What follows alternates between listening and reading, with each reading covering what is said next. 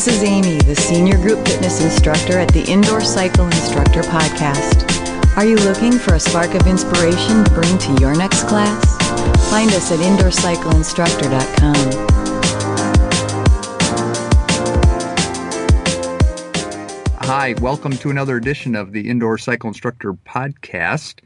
If you're listening to this before December 20th, 2008, you still have time to get in our drawing for the set of BycoVision DVDs. All you have to do is visit indoorcycleinstructor.com, fill out a very brief survey that will help us understand what you're looking to hear going forward into 09. Coming up in this show, I've got Jennifer Sage on again, and we're going to talk about her new book, also a fundraiser that she's involved with. Our featured interview is going to be with Ryan Hogan from the Australian Fitness Network. Jennifer and I are going to be talking to Ryan. He's based in Sydney, Australia, and I can't help but do this.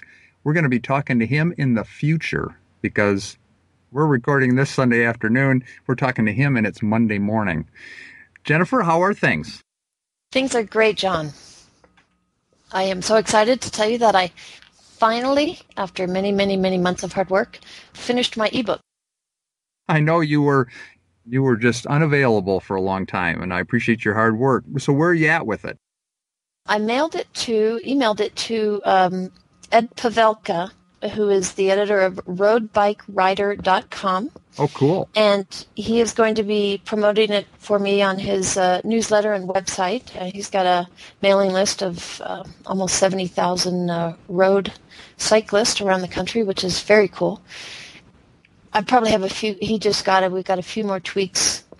And then he's going to promote it on Thursday.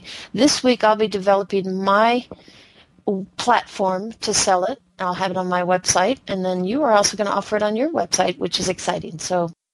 Oh, I'm looking forward to it. Oh, and you are the great content creator. If anyone's read your blog, Fun Hog Spins, it's just like it just comes out of you. That's why I podcast, because I can't write like that. I don't know what it is. It just kind of travels through my hands. But I tell you what, it always, always, always takes longer than you think it's going to take. And I've also read this. Once you've done one, the next one will be easier and easier. So I've already got a whole host of new ideas for ebooks and things like that. It's an exciting world we live in right now with all this kind of new methods of communicating. You know, your podcast, a lot of stuff is online. And as you suggested to me, turning my book into an audio book for people who don't have time to read. They can listen to it in their cars. Exactly. And I think, and you have such a pretty voice, I think anybody would enjoy hearing you. Thank you. And one thing I forgot to add is at the end of the show, you've got some quick tips for communication skills for instructors that, as far as cueing that you're going to be talking about. So, but on to the next thing. I read on your blog that you're going to be involved with Team Fat Cyclist and something that's called Fighting for Susan. What's that all about? Probably most people have heard of the Livestrong organization, which is Lance Armstrong's organization to raise money to find a cure for cancer. If anyone has been reading my blog, they'll know that I'm a fan of the Fat Cyclist blog, who is just a really great guy who lives in Utah. He's very, very funny, and he just blogs about cycling. He loves to ride, mostly mountain biking. But his wife has been very sick for the last couple of years, and it's just really come to a head lately. And a lot of his blog posts have been about, the wonderful support he's received from friends and also people he doesn't even know from all around the world, because he's got a very, very popular blog. It's fatcyclist.com.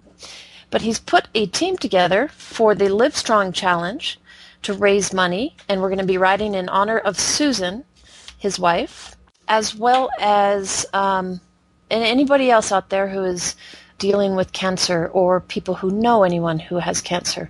So I've joined the team.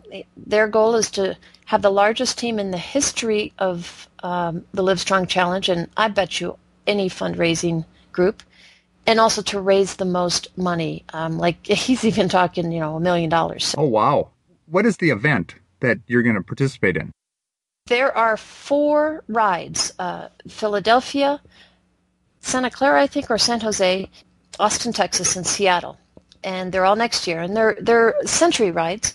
And you just select any one of them, and you can join the team and do any one of those 4 rides. And then you just raise money. So I have a goal of raising $4,000, and I really want to start now. But yeah, I put a post on it on my blog this past week, and I figured people have given a lot of money to a lot of things, and this time of year is always hard. So I always figure, even $10, if someone can donate $10, that's a couple of chai lattes. If I got 100 people donating $10, look at the dent that we make in that. And that's pretty amazing. So that's my goal. And then they can read more about that on your blog. It's on my blog, and it was a post just a couple of days ago. All right. Well, I think it's time for us to give Ryan Hogan a call at the Australian Fitness Network. And so let me dial him up and see if we can bring him on. And through the wonders of the internet and Skype, we have Ryan Hogan from the Australian Fitness Network on the line. And Ryan, welcome to the Indoor Cycle Instructor Podcast. Thanks for having me, John. It's great to be here. Just so I have it straight, January, February obviously is your summer, correct? Yeah, officially the summer here starts in December and ends at the end of February. So we're kind of at the beginning of the summer right now. So contrasted with us, where we have all of our cyclists coming indoors, you're heading outdoors. It's actually interesting. I've listened to a couple of your podcasts, and I know that you're based in the north of the U.S. and you've got this real seasonality happening.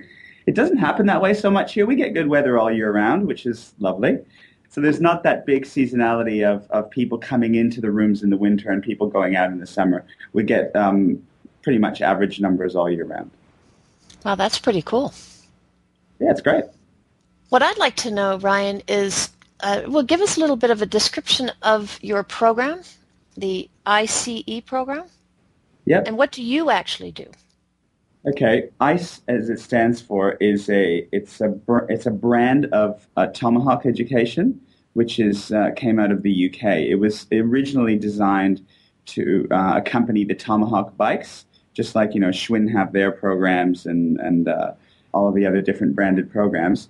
We decided to host it here in Australia.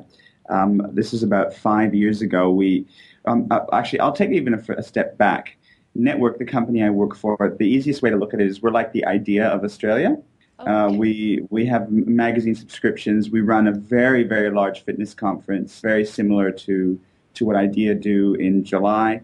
We run, but we also run education programs, which is, I think, where IDEA perhaps don't do that anymore. They don't do the foundation training. We still do that, along with our continuing education courses. What happened about 5 or 6 years ago is we were looking around there to see what was out there in the marketplace, and there wasn't any national brand or a national training course for indoor cycle instructors. So we took what we had. We had a continuing education course, a small course, and we married it with this fantastic course that came over from the UK, developed a course that was specific for the needs were in Australia. The baseline qualification for anyone to be a fitness instructor in Australia is very comprehensive. It's called here a Certificate 3 in fitness, and that, to give you an idea, if someone wanted to do that full-time in a classroom, it would take them about 8 weeks. So anyone who's a fitness professional in Australia, at the very minimum, has done 8 weeks of classroom training. The cycle course takes over from there. It's kind of considered like a specialization course. The idea is that there's a basic understanding of anatomy and physiology and all that sort of stuff when people come through the course. We have 2 stages of workshops. We have stage 1 and stage 2. Our stage 1 workshop, which is our main focus and has been for the last few years, is designed to take instructors or personal trainers or anyone who is already qualified, so already baseline qualification in the industry, and to give them the tools they need to get up on the podium and teach a class. It's a very entry-level workshop. The expectation, at least from a trainer perspective, is that these people know nothing. They've done a few classes. Hopefully they've gotten on a bike and actually ridden outside, because that always helps. There's an expectation that they know nothing and that they've never taught a group fitness class either. even though we do get a fair amount of group fitness instructors who come through the workshop as well. And it's a 2-day program? Yes, it is. Generally we hold them on weekends. They're 2 full, very long days, very, very training intensive, both theory and practical. And we get very good feedback on it, and the instructors seem to feel very empowered when they finish it to go out there and start teaching, which is great. Really like the idea of a 2-day program. As a master instructor for spinning, we can't fit it all in one day. We have a different market here. I don't think the American population, most of them, would want to give up an entire weekend. And it's really too bad, because I think it's very important. If you want to put in that practical, the theory is one thing, but if you really want to put that practical in, you need more time, and you need that time with a master instructor to show you and correct you. And I think that's awesome. To see the change in them when they come back for day 2. After all the stuff they've gotten on day 1, and I, from a trainer's perspective anyway, you give them all this information and you get them to do all this stuff on day 1, and they have this sort of scared look right. at the end of Saturday, like, what am I going to do? I can't do that. And then they come back on day 2 and they've gone home and they feel empowered and they feel, they've digested the information. Hopefully they've gone and blurted it out to someone else, because that's one of their homework assignments is for them to go and tell someone else everything they learned on day 1. That just reaffirms the stuff in their brain, hopefully. And then they come back on day 2 and we really just put it all together. So it's been very successful. We've talked about making it 3 days, but then, of course, you come to the point of logistics. It's just a little bit too difficult to logistically do that. So. Right. What about stage 2? Stage 2 is interesting, because what it was designed for was to take on from stage 1. So the idea was that someone would do a stage 1 workshop, and 6 months down the track or a year down the track, they would come back and do stage 2. So we'd take them on to sort of some more advanced. It was more about coaching than anything else. Both of you being instructors would probably agree with me that coaching is one of the aspects that is very difficult to teach someone who has no idea about teaching. Tend to focus more on technique and music and all this sort of stuff to get them on the podium. But then to teach them how to be coaches, they really need to have a bit of experience to understand the power of it. So that's what the focus of the Stage 2 course was, is to really gain some really good cueing and coaching techniques, and of course then starting to program your advanced rides. Unfortunately, what happened is, I think what you mentioned just a few minutes ago, Jennifer, is we're just not willing to give up 2 days, because it was a 2-day workshop as well. And it was just not very popular. Where we're at the moment is we're looking at Stage 2 and seeing how we can break it up into 2 spots and perhaps do 2 single-day workshops as opposed to a full weekend again. I have a question as far as how popular is indoor cycling in Australia? Oh, John, it's unbelievable, mate. I'm actually originally from Canada. I've only been over here for a few years. I was going to guess that just as I'm listening to you. I'm thinking, this guy, he's like a hybrid Canadian-Australian. Oh, my accent's terrible. I lived in the States for a while, and I lived in South America for a bit, and I've just got a big mix of a big mesh of everything. It's terrible. But he did say mate, John. You got your mate in there. I got the mate in there, yeah. You won't catch me saying g'day, though. I just can't pull myself to say that. That's just a bit too much of a cliche. But you just did. So yeah, I just did. One too. No, what you'll do is go edit them and cut the g'day out and cut the may out, and then put them together, and then you'll have my introduction, right? There you go. So indoor cycling's popular there. Are they big clubs, small clubs? Australia's quite interesting. It's a small country, right? You're looking at 20 million people, so it's even smaller than Canada as far as population goes. And about 80 to 90% of the people in the country live in the cities. So to give you an idea, in a country of 20 million people, 4 million people live in Sydney and 4 million people live in Melbourne. So almost half of the population live in the 2 big cities. As far as corporate chains of health clubs, like I know in America, in the US, a few years ago, back when I was still living there, the discussion was that everything had gone corporate, that there was all these big, huge chains of clubs and they were all competing against each other and getting really cutthroat. In Australia, we haven't really had that. We only really have one big chain of health clubs that have really sort of taken over in the last 8 years, I think, since they've been Okay, you don't have them in the States, but Fitness First is they're very, very big in the UK and in Asia. They are the market leader, no question, in Australia. They have about, I think it's like 70-odd clubs now, which in a country this size is huge. I suppose they'd be the equivalent of maybe Good Life in Canada. I don't know if either of you are familiar with Good Life. I teach for a club that has about 80 locations, so yeah, similar size. Similar size, yeah. And then everybody else, there's a couple of smaller chains of clubs, and then everything else is just your mom and pop clubs sort of on the corner, and your leisure centers like, the YMCAs and the community centers. As far as from my experience getting out there in the clubs and teaching, at the corporate clubs, cycling is huge. We also have Les Mills, who run the pre-choreographed programs. In the case of the cycling programs, they run the RPM program. As you may know, Les Mills, they all of their programs are run from New Zealand. And being a proximity, Australia was the first market they took their pre-choreographed programs overseas. RPM is very, very popular here as well. Yeah, I mean, some of the clubs I teach at, up to 30-40% of their timetable can be cycle classes. How about just cycling in general? Oh, yeah, massive. I mean, just the weather, of course. Australians are very, very active. It's something I think that's very different from my background, being Canadian and of course, American, is from when they're kids. They're out there playing rugby, playing cricket, running, cycling, swimming. Most kids that I meet, I mean, I don't have a lot of contact with kids, but most of the kids that I meet are involved in some sort of sport. And certainly in areas that are flat or that aren't so mountainous, you'll see people out there riding all the time. I mean, I live in Sydney, Metro Sydney. There's not a lot of cycling happening in the city, but anytime you take a drive out to the country or whatever, yeah, cycling is huge. Well, we got some famous Australians in the Tour de France too, so we got a lot of great cyclists coming from there. Oh, Cadel yeah, Evans and Robbie McEwen and is Robbie Australian? Everything. I think so. Yeah, I'm not. It's hard to keep track. Is there an attempt to keep it specific to cycling outdoors, or are they more group fitness classes? And is the population, do cyclists come in and take your classes?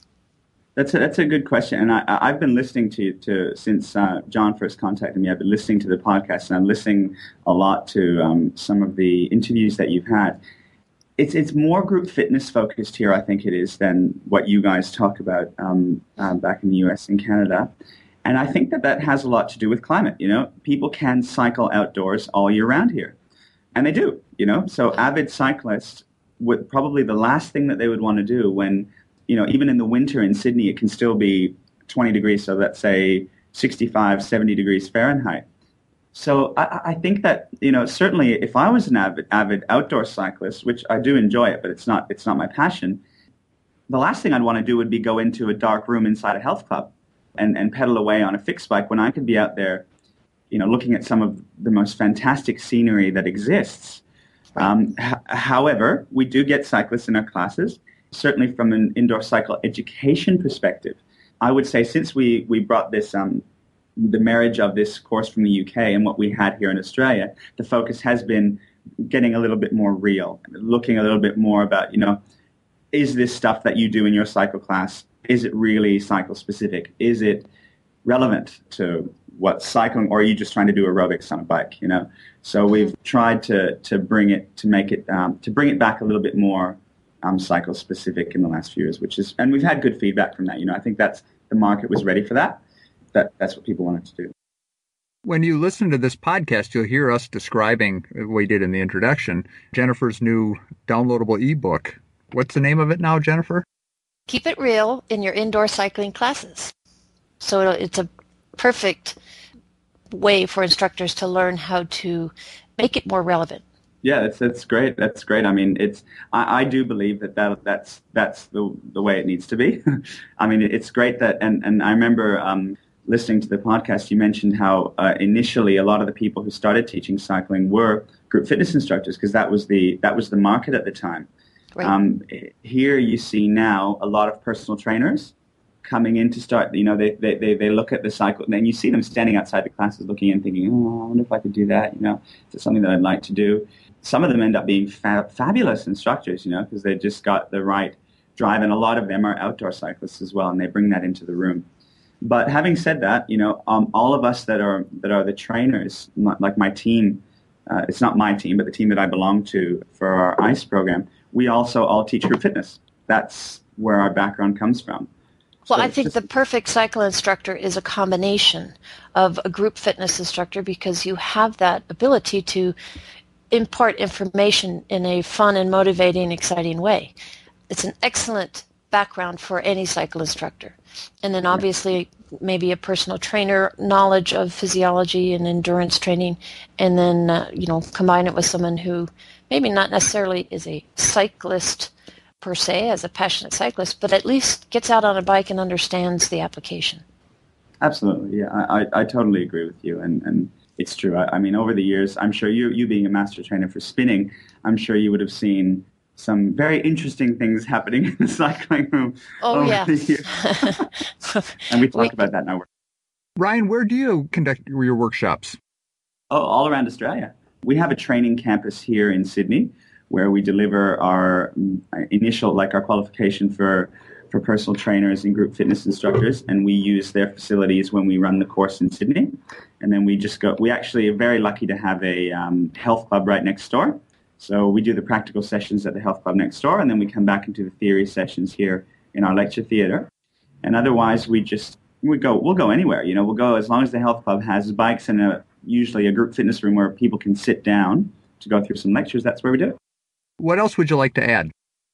I think one of the differences that I've found with this workshop, as opposed to I did training, of course, years ago back home. I actually never did a spinning course, which is a bit disappointing. I should have, but I never did.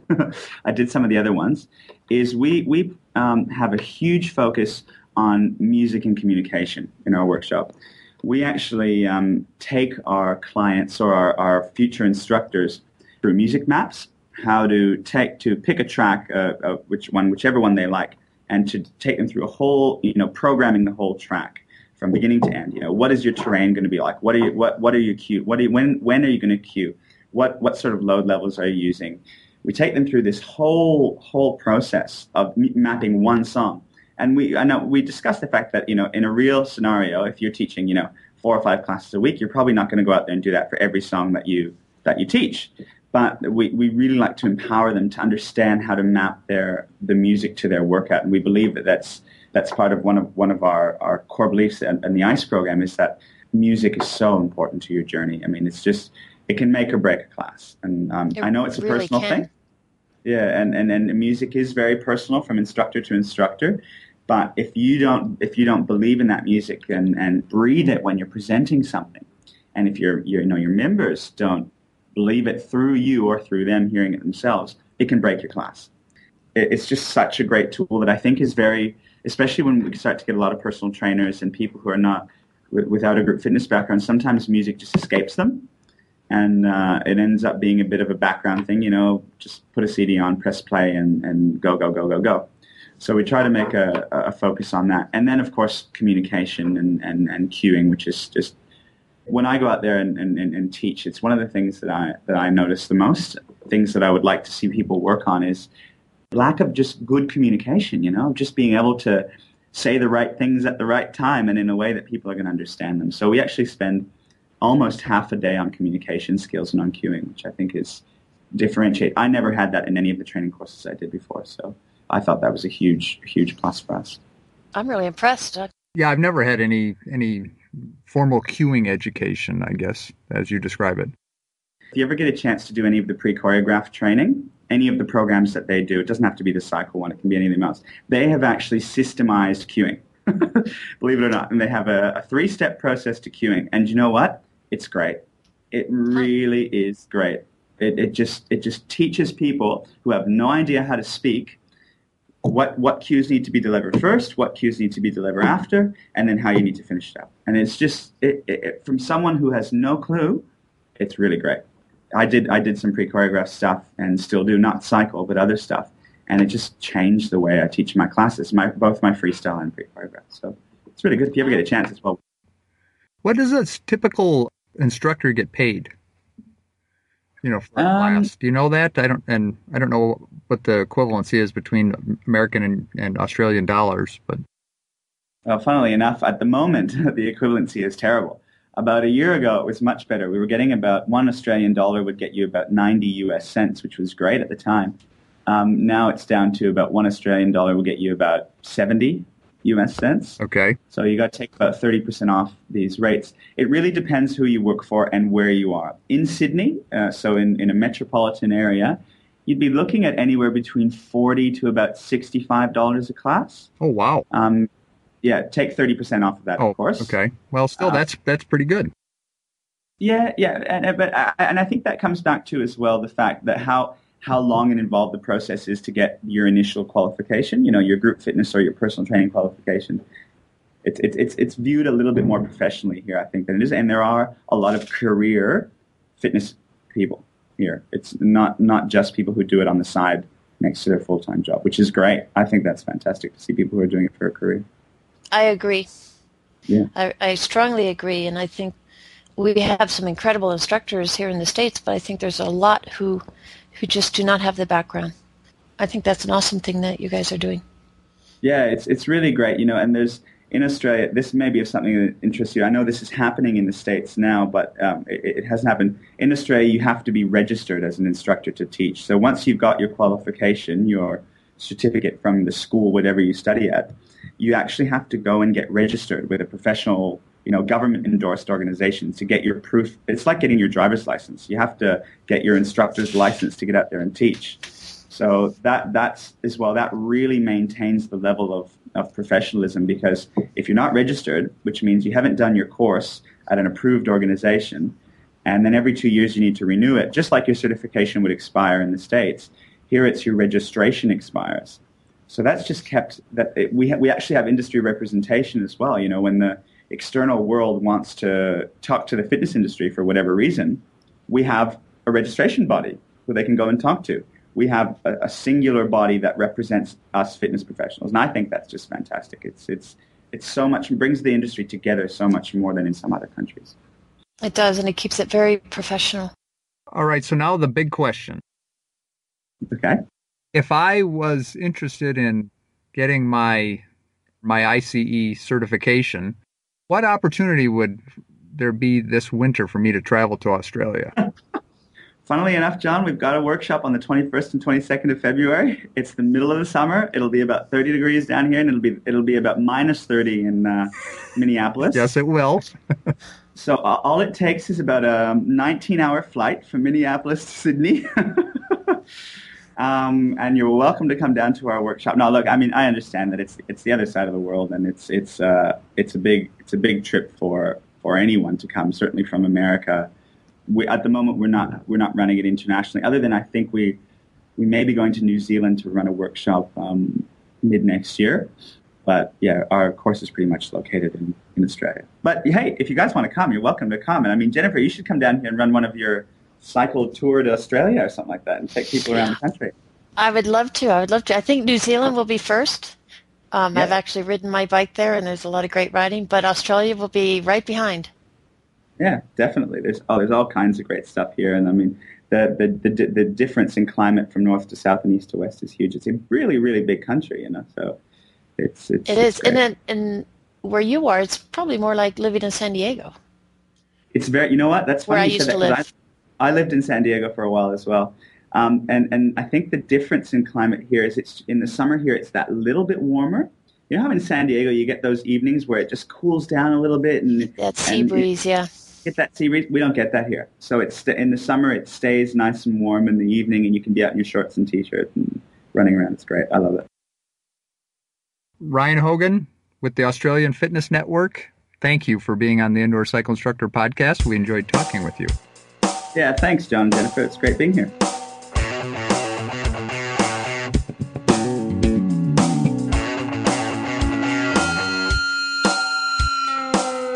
So here are a couple tips to expand your repertoire of things to say when you want your students to add more resistance. You know, a lot of instructors fall into a habit of saying the same thing all the time. And I was taking a class not too long ago, and the instructor just kept saying, turn up the resistance, turn up the resistance. Or she would say resistance in some way, like resistance knob. So There's nothing wrong with that. I do say it all the time, but I try to limit that to once per class and use some different colorful ways to add resistance. For example, you might say, give me a little more road. Feel the road rise up underneath you. You're going to feel the more force against your foot, and you have to pedal a little harder. It might feel like you're pedaling through mud. It's going to turn it up enough to slow your legs down just a little bit. You might also say, and talk about gears. Add another gear. Now, even if someone isn't a cyclist, I think everyone understands what a gear is. When you say add another gear or give me another gear higher, that really is just saying give me more resistance. And if you do have cyclists in your class, you can use percent grade of a hill. You can go to my blog. I actually have several posts about how to describe different ways to add resistance, both on a flat road and on a hill. And I talk about what percent grade means. Now, there you go. Just try to come up with new, different, clever, and even fun ways to say, turn it up, add some more resistance, make it harder. And I'll end by just one suggestion. Try not to use the word tension. Tension is an entirely different thing. Tension is bad. We don't want tension. We want them to get rid of the tension and stress of the day. But resistance is neutral. It's either on as a hill or a higher gear or a headwind, or it's lower as on a flat road. There you go. Hopefully that helps, and keep checking out my blog for more tips.